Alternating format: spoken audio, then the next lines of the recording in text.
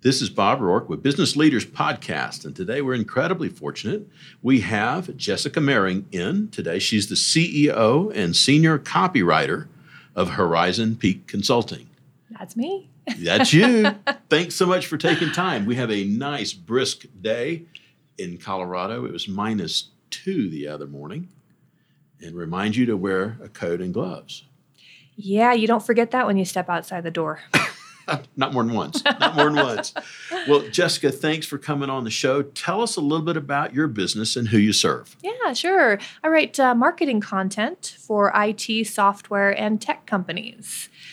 I actually work with small and medium businesses and enterprise, which might seem like they have totally different needs, but actually, they have very similar needs when it comes to marketing content and expressing their expertise in a way that aligns with the brand and still connects with the audience. You know, for folks they're going like, I'm lost. And so an IT company, what would be a prototypical client of yours, without disclosing necessarily who they are, but who would be that customer? For IT, I work with a lot of IT services companies. So they're actually helping businesses with their IT setups. Okay. And I write a lot of white papers for those folks, blog posts, some ebooks, infographics, guides, everything that helps them explain what they do to their customers in a way that actually makes sense and connects emotionally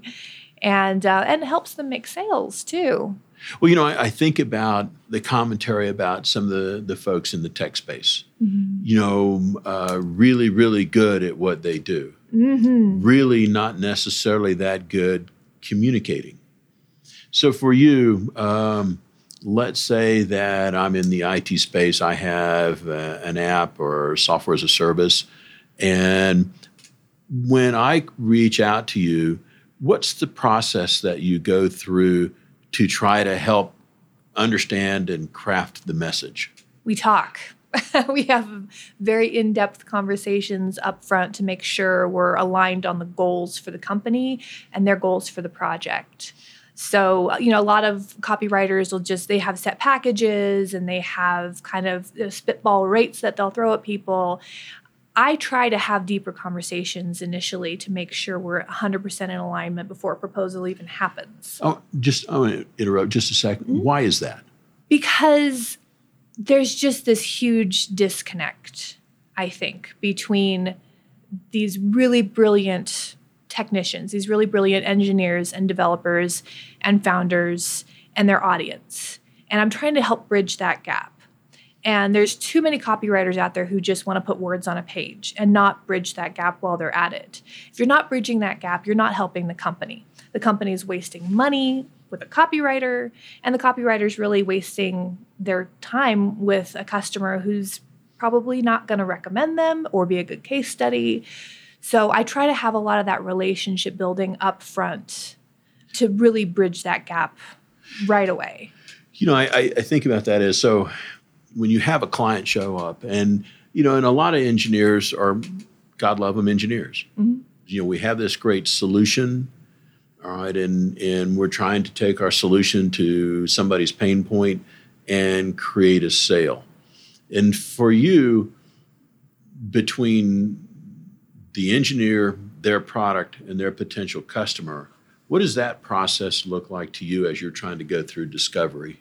In discovery, I'm really discovering two things. I'm discovering the company and I'm discovering the customer.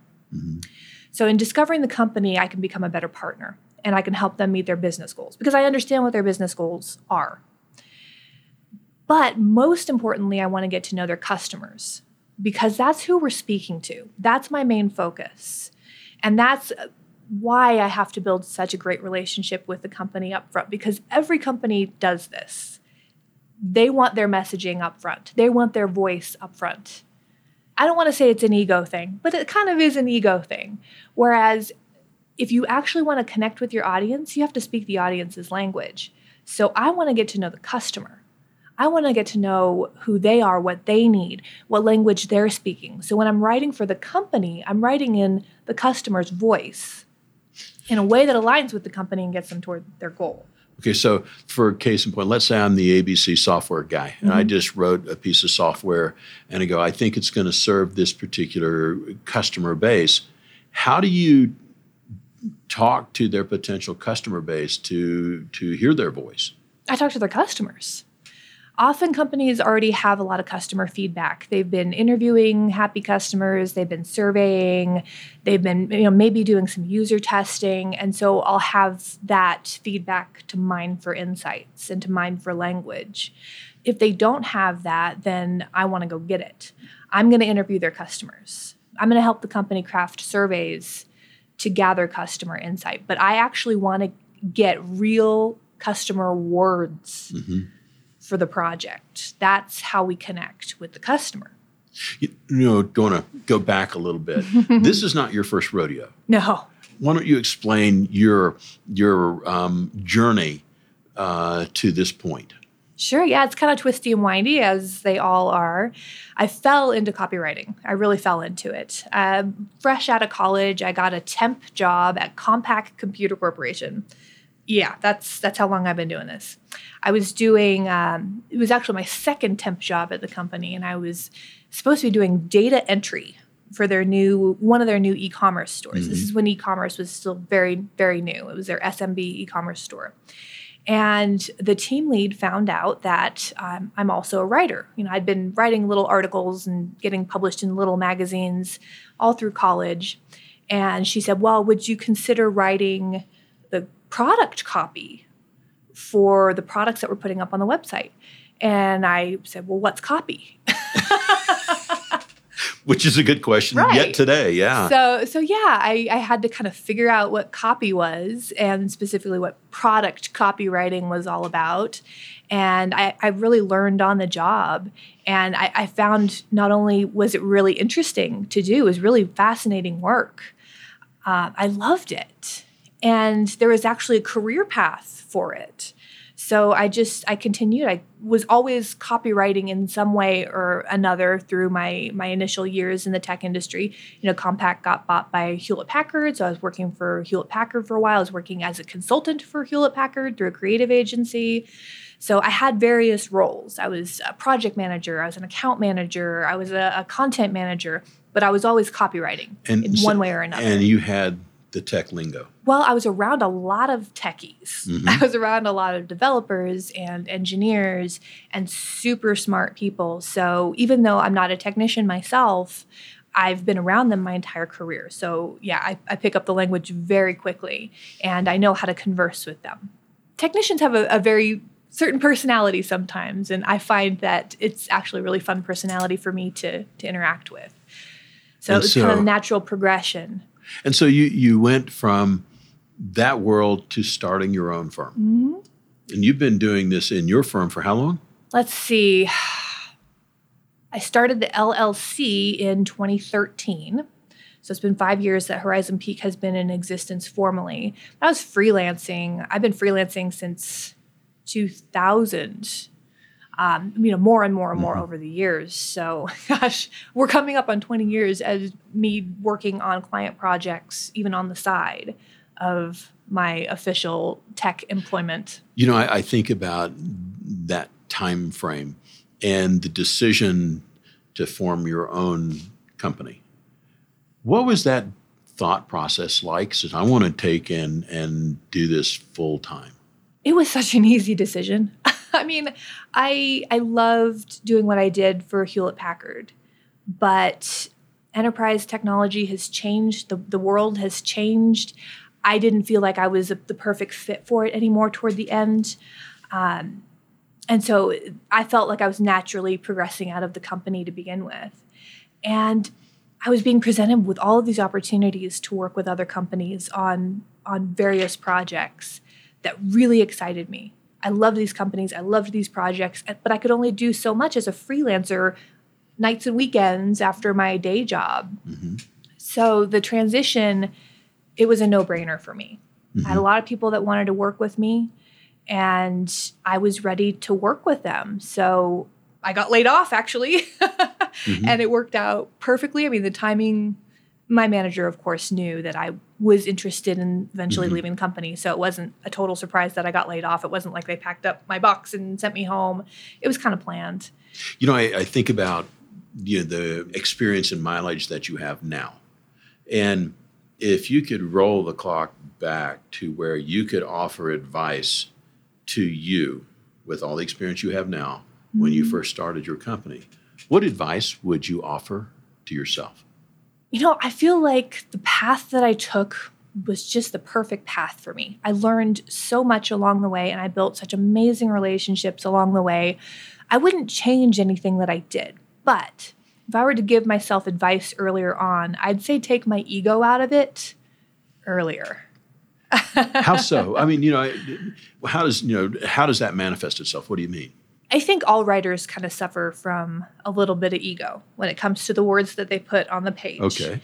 And that's just natural in our industry. But we also have to be open to our client feedback. And that can be a challenge, getting feedback on your words. But at the same time, to do our job properly, we need to be listening to the client. Most specifically, though, we need to be listening to the customer. So when I say take my ego out of it, I mean maybe be a little more aggressive about seeking feedback, not just from the client, but from the customers. I measure everything now. I actually take a lot from the conversion copywriter world in how I measure the results of the content that I write for my clients. But I wasn't always that way. Up until, the last several years, it was, well, if the client's happy with the words, I'm happy with the words. But I wasn't necessarily tracking the results of them because maybe I was a little bit afraid of my words not working as well as I thought they did because I had that ego in there. I was looking at your website, and there's a couple of testimonials on your website for some people who says, we hired you, you did the following, and our revenue was directly attributable to what you did. And because I measure it now. I took the ego out and I measure it and I adjust, I iterate.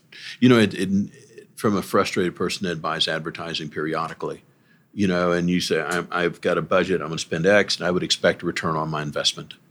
And for you, that seems to be a focal point for your website.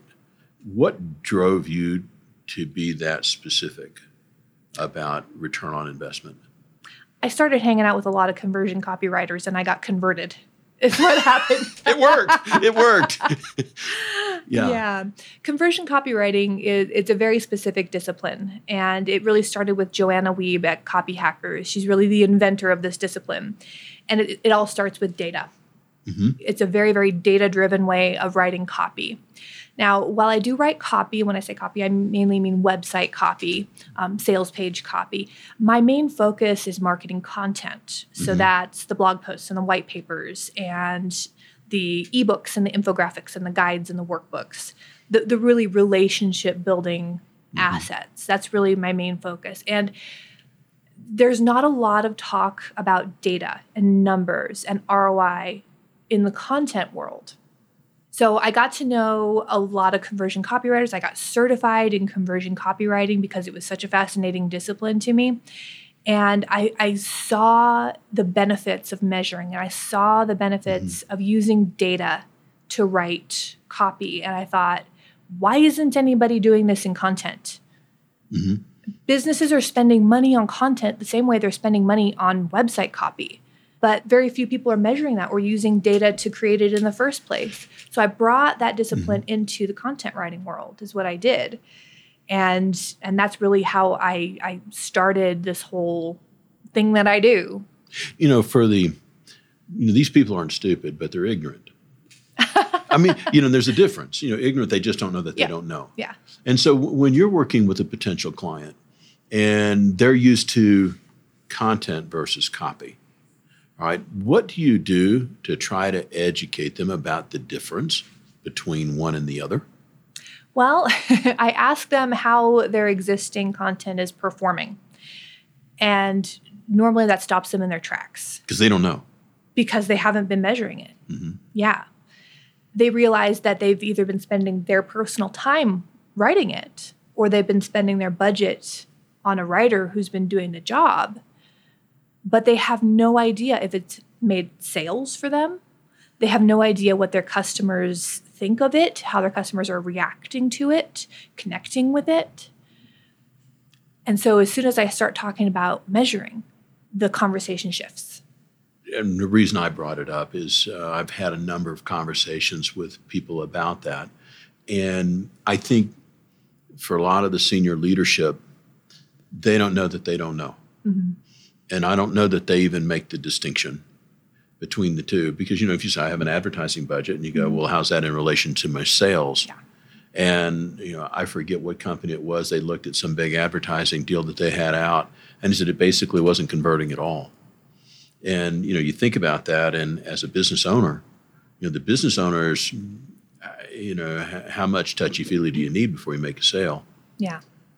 So I applaud you for that. Now, when you went through and got educated and so on, when you completed that education, what was the first aha moment? How did you know that it was effective for you? I started seeing amazing results for my clients. Which if you go to the testimonials page on my website, you'll see those results for yourself. I mean, real numbers, real dollars associated with what I was putting on the page for them. Okay. So before I get too far down the road, for folks who are going, that's what I'm looking for. Mm-hmm. How do I find you? So how do they find you on social media? They can find me at horizonpeakconsulting.com. And of course, that's got all the links to everything on there. Mm-hmm. On social media, you can find me on Twitter at Horizon Peak. Okay. You can find me on LinkedIn using my first and last name, Jessica Mehring, or you can go to the Horizon Peak Consulting. And that's Mehring. Yep. Yeah. Yeah. And, and I'm a fan of what you do, because I think it's so fascinating. I think about whether it's music, whether it's a well-written book. I mean, there's that certain something that makes you want to listen to the rest of the song, or something that gets you enthralled with the book, or something that makes you want to read the rest. And that's a gift, in my opinion, to be able to do that well. So, shifting gears. I mean, now that I've gone off my fanboy rant there, but, so we're going to go through the part of the podcast where I get to quiz you to death. All right. Cool. All right, so here we are. What's the most recent book or most influential book that's altered your perception on being a CEO and how you run your business, and why? Sure. A recent book that I loved that really influenced me was Never Split the Difference. It was recommended to me by one of my clients, actually. He really loved it. And we actually used what we learned from the book together for some of his blog posts. It really spun up a lot of ideas for us. It's on the surface a book about negotiation, but when you read it, you realize it's actually a book about empathy and connection. So it's changed how I talk to my clients. It's changed how I have sales conversations, because so much of the traditional sales negotiation training is about control and power dynamics and getting the upper hand. And this book really flipped that on its head, and it comes at the negotiation process and the sales conversation process from a point of empathy. For me, I'm going like, well, You should read it. It'll really get your mind going. And the stories in the book are amazing. And so, for you, maybe what would be helpful. So you read the book, moved by the book, then you talked to either an existing client or a new client. What's the chief thing that you did differently in your presentation to that client? I feel like my listening skills have improved. I've always really tried to listen well on phone calls with clients, prospects. I've really, tried to hone my listening skills, but I feel like I listen from a different place now. I listen from a more empathetic place. I really try harder to put myself in my client's shoes. Has that changed your copywriting? It probably has. In fact, I'm sure it has. Yeah. Well, it's fun to hear. That's the first time I've heard that book. So that's really cool as a resource. What failure, or at the time apparent failure, has served you or your company best or set you up for future achievement, and why? I started a training company a couple years ago. It's called the Content Lab.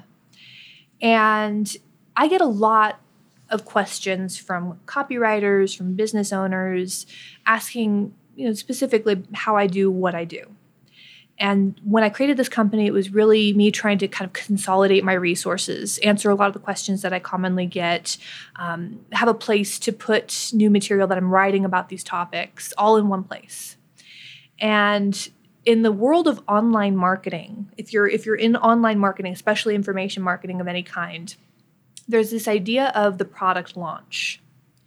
And it's this whole process that we're told to go through from testing the market, beta testing the product, even within ebook. Mm-hmm. You're beta testing, you're getting feedback, you're launching in increments. And from that, you do the bigger launch, and you have the sales sequence. You have the blog posts leading up to the opening of the cart. You have the webinars to get people intrigued. You do this whole big launch process, and at the end, you open the cart and you sell the product, and you make $1 million, right? Mm-hmm. That's what we're told is how this whole thing is supposed to work. So for the first product that I sold on the Content Lab website, it was a program, actually. It's called Content Chemistry. Mm-hmm. It's iterated a few times since I initially launched it, but I went through the whole big process. And it just took immense amounts of resources from me, time and money, getting this whole launch up, running, and done. And the product sold. But it was exhausting. Mm-hmm. And the product did not sell nearly as well as I wanted it to. And subsequent launches didn't do even that well. So I don't want to say it's a total failure. Mm-hmm. I've launched things since, and they've been fine. But I realized that this whole idea of the launch didn't work for me. Mm-hmm. Because when I shifted gears and I started working with these copywriters one-on-one, and I started doing quote-unquote coaching, even though I hate that word, everything changed for me. It was easier. My clients were getting better results working with me one-on-one than they were getting from these products that I was, working them up to buy. And I realized that, even though I'm probably always going to have products for sale, my time and energy is best spent one-on-one. One-on-one instead of one-to-many. Mm-hmm. It's funny, even for me in the podcasting space, I prefer face-to-face because I can see things that I can't hear. Yeah, I get it. Well, shifting from that. All right, so if you could put an ad on page 1 of the local paper sharing your company's message or advice, what would it say and why? The authority that you have spent years building for yourself and your company is worth a lot more than you think it is. I feel like people become experts in what they do, and they're just so entrenched in it that they don't realize how impressive it is. They don't realize how other people see them, how other people look to them as those experts and for advice. And so especially when I'm working with founders, CEOs, business owners, they were a little confused at first when I asked for their opinion on certain topics. Mm-hmm. Like, well, who cares what I think about it? Well, the people who hire you or the people who pay for your products care because you're an expert in this. And I'm going to get a unique perspective from you that is probably going to be different, at least a little bit different than the perspective I'm going to get by doing a ton of research on this topic, which I'm going to do anyway. But bringing their authority into the piece, it changes the dynamic. In your case, you can identify your authority proposition, for lack of a better term. What is your authority manifestation in your business? Probably exactly my elevator pitch, which is marketing content for IT, software, and tech. I happen to be very, very good at writing content that gets results for companies. Do you think you discount what you know now that you know it? I think I would if I didn't also teach what I know. Because of the Content Lab, because of the relationships I built through training people in what I do. Mm-hmm. And also, bringing on team members too, who I have to train in my methodologies. Having to talk about what I do, how I do it, why I do it, the results that I intend to achieve by what I do, it kind of forces the authority forward, I think. Do you think that's changed your skill sets by teaching? I'm sure it has. Yeah, it's certainly clarified my methodologies, which I think any creative profession, writing included, can be a very intuitive thing. We feel like we just know what to do. We just know what to write. But if you've been doing this a long time and you have certain processes that you follow to get results, you're building a methodology. And it can be kind of hard to see that in the day-to-day intuitive thing that we do. So having to train other people to do what I do, it brought the methodologies to the forefront. I'm like, oh, I have a system. I have step 1, step 2, step 3 that I do, and I could write it down, and I can give instructions, and I can teach other people how to do this. And I don't know if you've had the moment, but many that are in the space, they'll run into a block or it's just not coming. What do you do when it's not coming for you? When I have writer's block, you mean? Mm-hmm. Put something on the page. Mm-hmm. That blank page is what paralyzes people. And that's why everything I do starts with research. Mm-hmm. And it used to be just me doing the research. And so I've got a methodology for that, right? Mm-hmm. Now I have research assistants that help with this as well. So I have a methodology for the research, which is part of the broader methodology of content writing for me. But that research gives me something to put on the page, even if I'm just clipping copy from a blog post that's intriguing or that has a stat that I want, and I put it in a document as a resource. Mm-hmm. There's words on the page. Now I'm opening up a fresh page and writing fresh words, of course, but just having words on the page, even just having clips of research on the page, it gives your brain something to kind of dig into, and it gives you traction is what it does.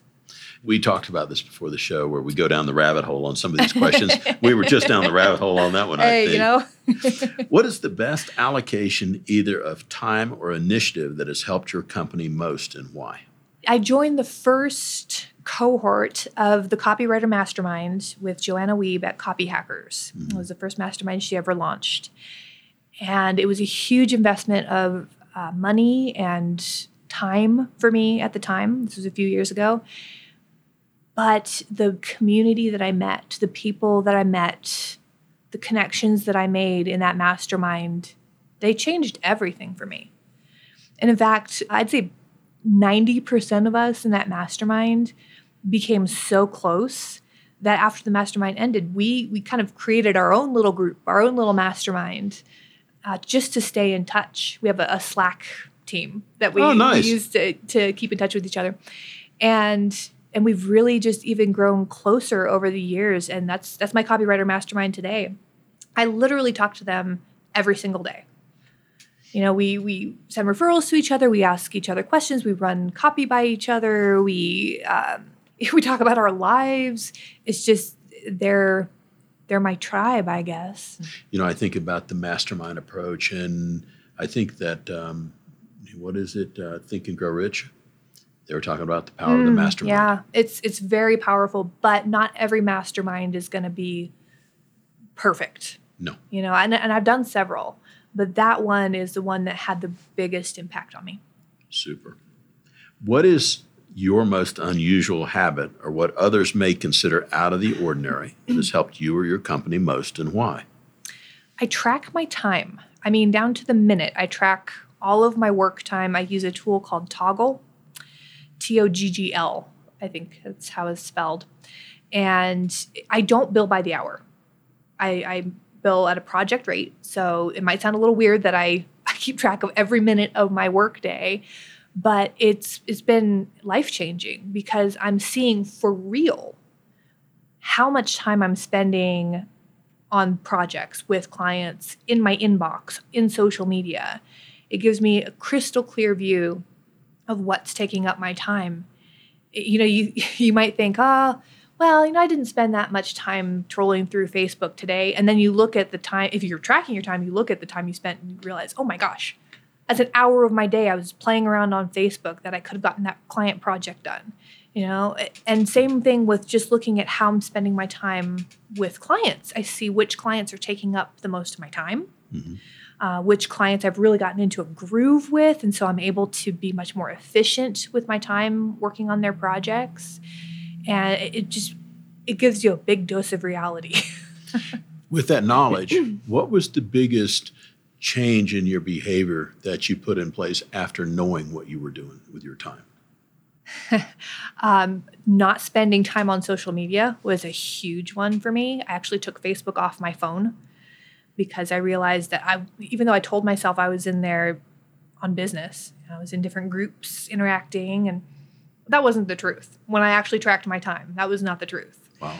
And there's very little to no ROI for me in social media. That's not how I make my sales. That's not how I really build relationships. So that was an eye-opener for me.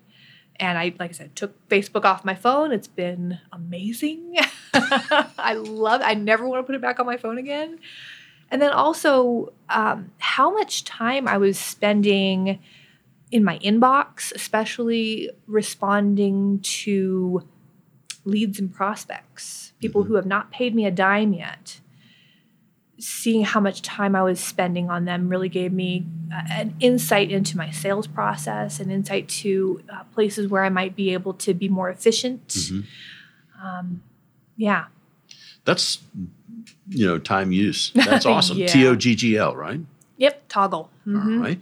Over the past 3 years, let's see. We already did that one, didn't we? Yeah, we did. No. Over the past 3 years, what belief or protocol have you established in your company that has most impacted you or your company's success, and why? Sure. Yeah, that's a good one, actually. Communicate early and often.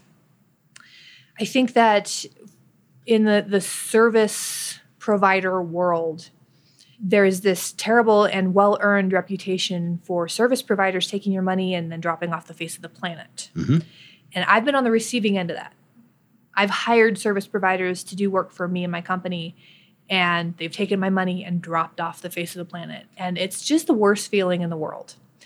And I've always been a really good communicator. I've always been very organized, very good with time management, but I've actually made communication one of the top values in my company because of this. Because there's just too many service providers out there who don't communicate well. And it's one of the things that my clients mention to me most often is how well I communicate. I let them know where I'm at with a project. I don't just say, okay, I'll have the white paper written for you in a month, and then weeks go by and they don't hear from me. I'm checking in. I'm checking in once a week at least, saying, hey, here's where I'm at. And asking questions if I need to ask questions, and setting new expectations and saying, hey, I'm still on target for the deadline, or hey, it looks like I might get this to you early. I never miss a deadline. That's another huge value of mine. But that communication, it puts the client's minds at ease. Were you always that way? I've always been that way. Okay. Yeah. And I always thought it was funny that people mentioned it to me, like it was some strange thing. But again, having hired people myself now, I see it is a strange thing. Well, after you get mad enough, you go, I don't want to ever do that to a customer. Yeah. Then that's, yeah. I always find this interesting. What advice would you offer to a new CEO that is assuming the role of CEO for the first time, and why? Yeah, I think we're going to come back to ego here. Yeah? Yeah. When you become a CEO, it's not all about you anymore. You have to put your customers and your employees first. And in marketing, that can be kind of a challenge because your website, your marketing content might start to sound less like you.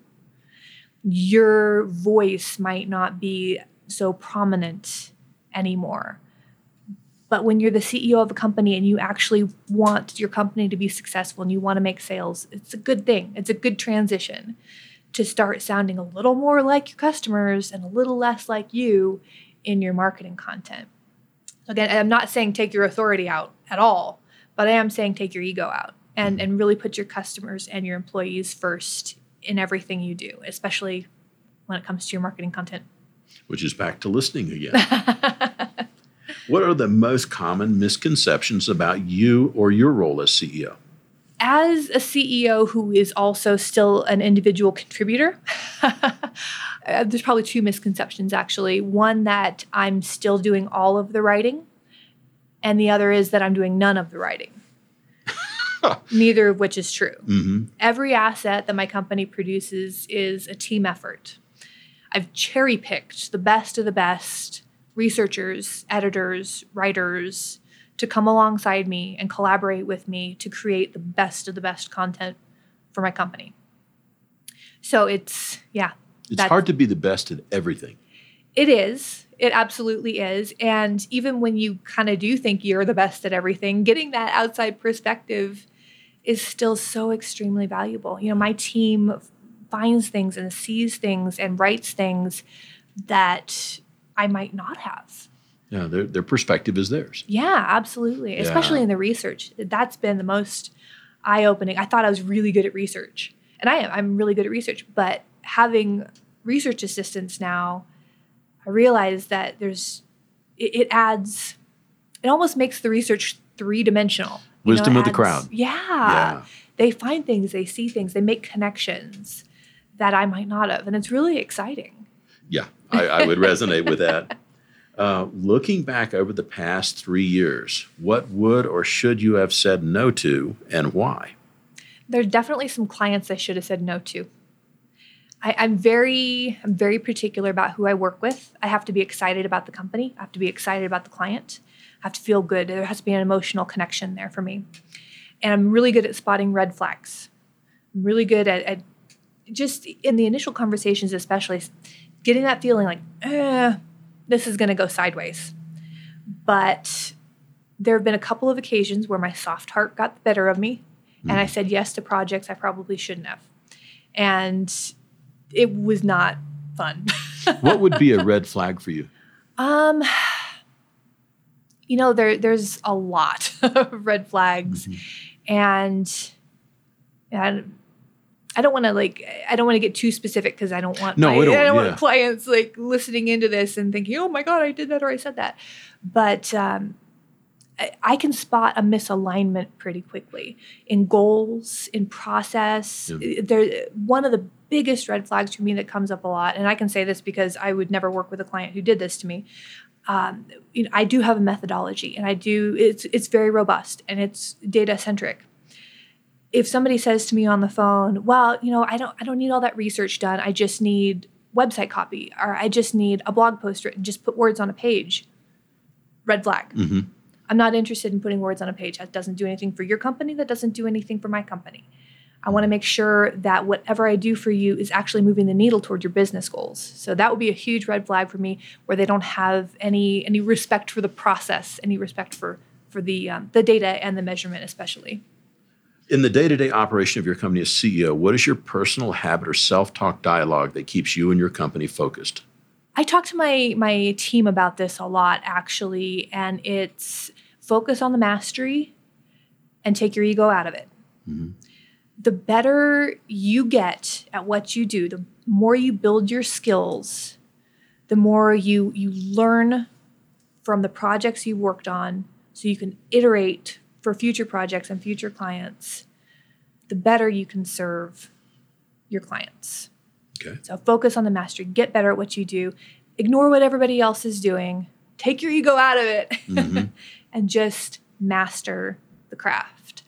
And that sounds like a small thing. It's a lifelong thing. That is not, and along with the craft is people change. Mm-hmm. Because the copy now looks different than copy, like the Blue Blocker copy of years ago. Much different than that. Mm. If colleagues were asked what you're best at, what would they say, and how do you utilize this superpower strength on a day-to-day basis? What are you best at? My team would probably say organization and processes. Okay. I'm really good at, especially because what we do comes across as such a creative thing. Mm-hmm. It's really not. There's a little bit of creativity involved, but there's a lot of process. There's a lot of research and structuring and step 1, step 2, step 3, making sure we hit these milestones. to get to the end goal. And especially one of the ladies who works with me a lot, she's just blown away that I can tell her exactly what to expect on her plate for the next month, because I've got everything nailed down. I know what clients we're working with, what projects we're working on, how those projects are going to play out, what steps we need to take to produce that asset, and what exactly I'm going to need from all my team members in order to do this. And she'd never worked like that before. It was always, a client saying, well, okay, I need a blog post. Can you get it to me next week? Okay. That's not how I work at all. We have a path we follow. We have structures. Well, I tell you, it's been a lot of fun. It feels like, on the questions that I have a particular agenda, and I don't.